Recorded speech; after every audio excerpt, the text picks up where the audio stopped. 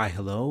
Welcome to the episode of Isaiah's Newsstand. It's your host, Isaiah Edwards. The date is December the 31st, 2023. Hopefully this episode finds you well, in good spirits and high hopes. As for me, I'm doing pretty good. Let me see here. Let me just go right into the recap from the other night. I got to go out, see my friend perform. Shout out to Star Silk. It was nice to go to, it was Radio Artifact. It's like an attachment to Urban Artifact. And they just like had like it wound up being like this art exhibition gallery kind of thing with music. I think they called it Ain't Your New Year's Eve party or something like that. It was really cool. I really had a good time.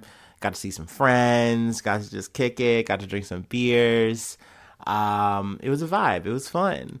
Let's see here. But I have a good food corner. We had Redemption at Chameleon, had a nice, yummy ass meal.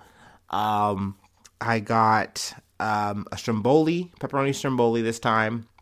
I got a slice of cheese pizza and an order of fries. And I gotta say, it was matrimony. It was great. Like a Holy Trinity effect. Also, I guess beverage too. We can talk that. I usually get a Modelo and like a shot of tequila, something like that. Sometimes, in this situation, that's what I did. So yeah, it was very good. It was a nice way to start off the night. Sat very well in my tummy. Wasn't burnt. Didn't burn my mouth. It was just so good, so good. Also, I realized too, the strat is the fries. They're very key, I think, because the food comes out so hot, and that's a good problem. But you kind of, since you're so hungry and the food's like right in your face, the fries are kind of a nice thing to kind of cut the time. And I'm realizing that's pro strats. Gosh, I'm such a fatty. Let's see here. Is there anything else I really wanted to cover about the night? No, not really. Let me go ahead and do my startup and then we can get into it. It's our last episode of the year, y'all. We made it. Looks like we made it.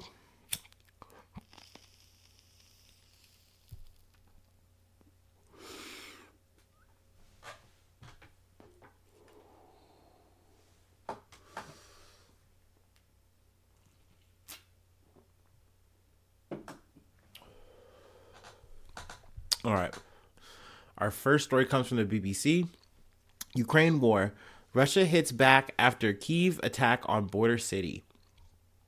Ukraine has come under attack by Russian airstrikes again, officials say, after 2 days of major aerial assaults by both sides.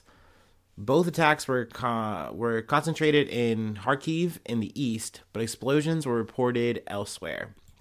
Now, the main highlight for me, because we've kind of covered some of the massive explosions from the previous episode, but Moscow said it was retaliating against Ukrainian strikes on the Russian border city of Belgorod, yeah, on Saturday, which killed at least 24 people.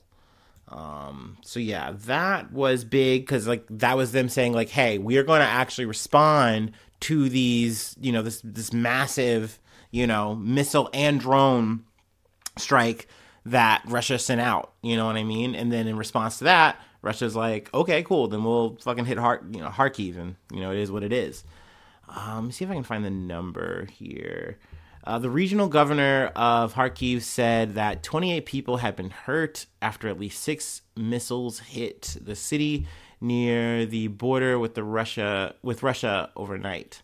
Ukraine's Interior Ministry also reported damage to 12 blocks of flats, 13 homes, hospitals, a hotel building, a kindergarten, commercial premises, a gas pipeline, and cars. So yeah, closing out the year with that. Moving on to the next article from NPR. U.S. forces say they killed the boat crews in a Houthi ship attack in the Red Sea. The U.S. military said Sunday that its forces opened fire on Houthi rebels after they attacked a cargo ship in the Red Sea, killing several of them in an escalation of maritime conflict linked to the war in Gaza.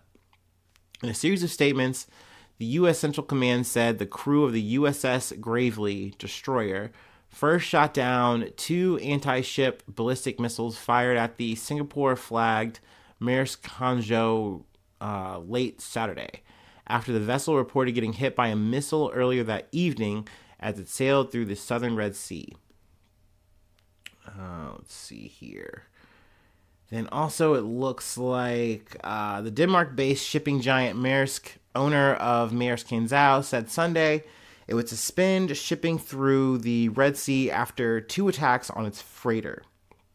In light of the most recent incident, and to give time to investigate the details of the incident and assess the security situation further, it has been decided that all transits through the area will be postponed for the next 48 hours.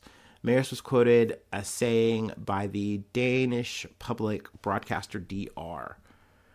But yeah, I know that 10 of the Houthi rebels, 10 of the Houthi fighters were killed.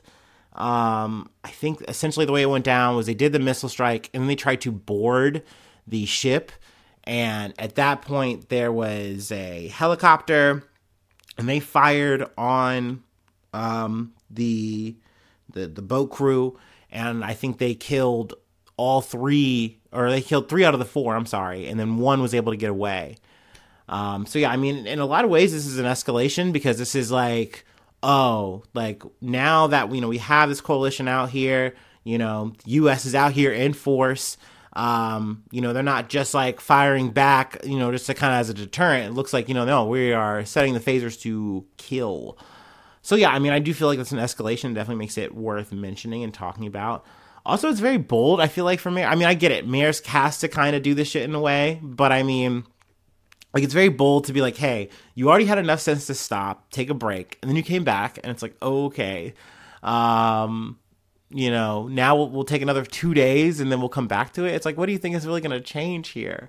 I feel like the dynamics of this conversation, the conflict going on, that is extenuating this, I feel like in some ways, isn't going to change and stop, so I don't know. It does feel very bold to just say, oh, let's just cut our losses and just reroute. Let's just keep with the reroute, But hey, I mean, I get that's why the whole, coalition business, I forget what it's called, International Coalition, there you go, Operation Prosperity Guardian, whatever the fuck. I mean, we'll see how well that keeps going. I don't know. But yeah, I mean, it is an update, so I figured it was worth mentioning and talking about. From The Guardian is our next article. Queen Margrethe II of Denmark announces surprise abdication live on TV. The Queen of Denmark has announced that she is to abdicate after 52 years on the throne. Announcing the surprise news to the nation in her New Year speech, Queen Margrethe II said she would step down on the 14th of January, the 52nd anniversary of her ascension, leaving the throne to her son, Crown Prince Frederik. Queen Margrethe, who will continue to hold the title Her Majesty, became queen on January 14th, 1972, after the death of her father, King Frederik IX.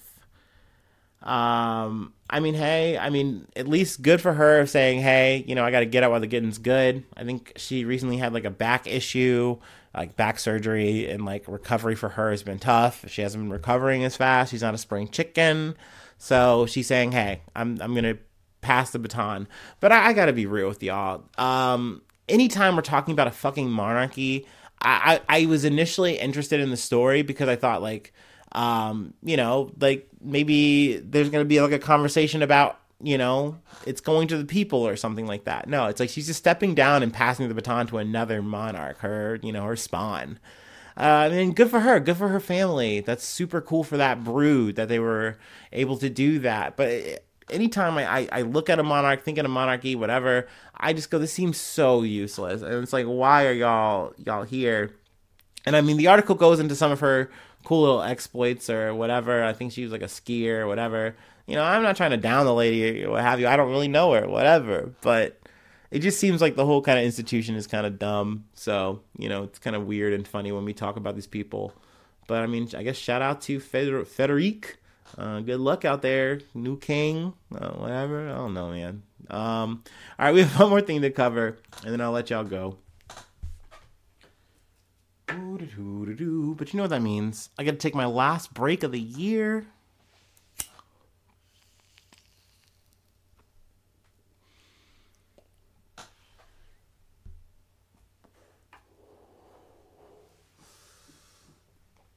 Ooh-wee.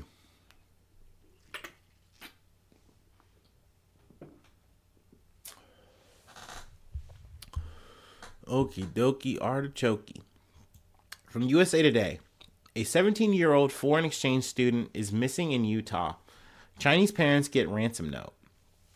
Police are looking for a 17-year-old foreign exchange student who went missing Thursday from the home he was sharing with his host family in Utah, police say. The teen was last seen at about 3:30 a.m. local time in Riverdale, about 30 miles north of Salt Lake City, according to the Utah Department of Public Safety. Zhuang of China was officially declared missing Friday, and police have reason to believe that Zhuang is being held against his will. Police have told media outlets. The department did not immediately respond to requests for comment from the USA Today on Friday. Kai is described as 5 feet, 6 inches tall, 150 pounds, with black hair and dark eyes. It is unclear what he is wearing when he was last seen. Police say he often wears a green jacket. Let's see here. The couple, now, apparently, there was a ransom note that was actually sent to the teen's parents. The couple claimed that they received a photo of their son along with a ransom letter. Riverdale Police Chief Casey Warren said in a press conference held on Friday. Now, this is an interesting point to me because officers contacted the host family who were unaware the teen was missing, he said, which sounds like a red flag in terms of just like, what do you mean y'all didn't know? Like, y'all weren't like he didn't show up to your home? Like, I feel like that's definitely something that you should be like, after a curfew, like, you should be worried, concerned, calling that in. I don't know. But, I definitely want to keep you guys posted. I think there's a number here too. Anyone with information is being asked to call Riverdale Police at 801-394-6616 or Webster County Dispatch at 801-395-8221. So, yeah, I mean, obviously it's very sad. These kind of, situations are very concerning. Someone is going missing. I know this happens a lot. This is kind of highlighted, I think, just because of the element being an exchange student, and a ransom note, that definitely adds, an edge, a drama, if you will. But yeah, that's it for us. That's the end of the year. It's our last episode of this year, for sure. Because we're going to be, coming back at it. Excuse me. We're going to be hitting 2024 as strong as we can. But I just want to say thank you so much to the people that have tuned in and listened day after day to me rant and rave. I can't say thank you enough. It means so much to me. It really does. Because I would just do this just to do it, just for my own personal accounting. It's almost like a live journal for me. Not a live journal, but, blog journal, whatever. And I like just having a place to say, hey, this is how I feel about what's going on in the world around me.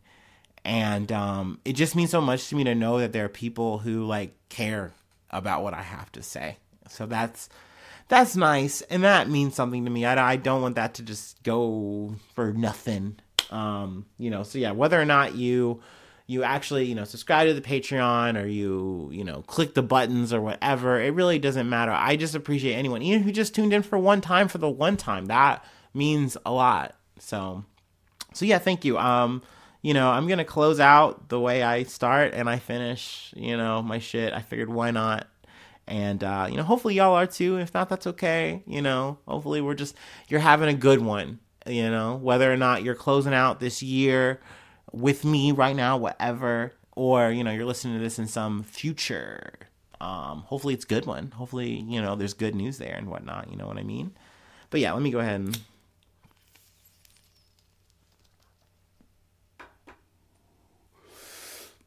I'm going to skip the formalities. Hopefully I see y'all soon for some more good news. I love ya. Bye-bye. Mwah.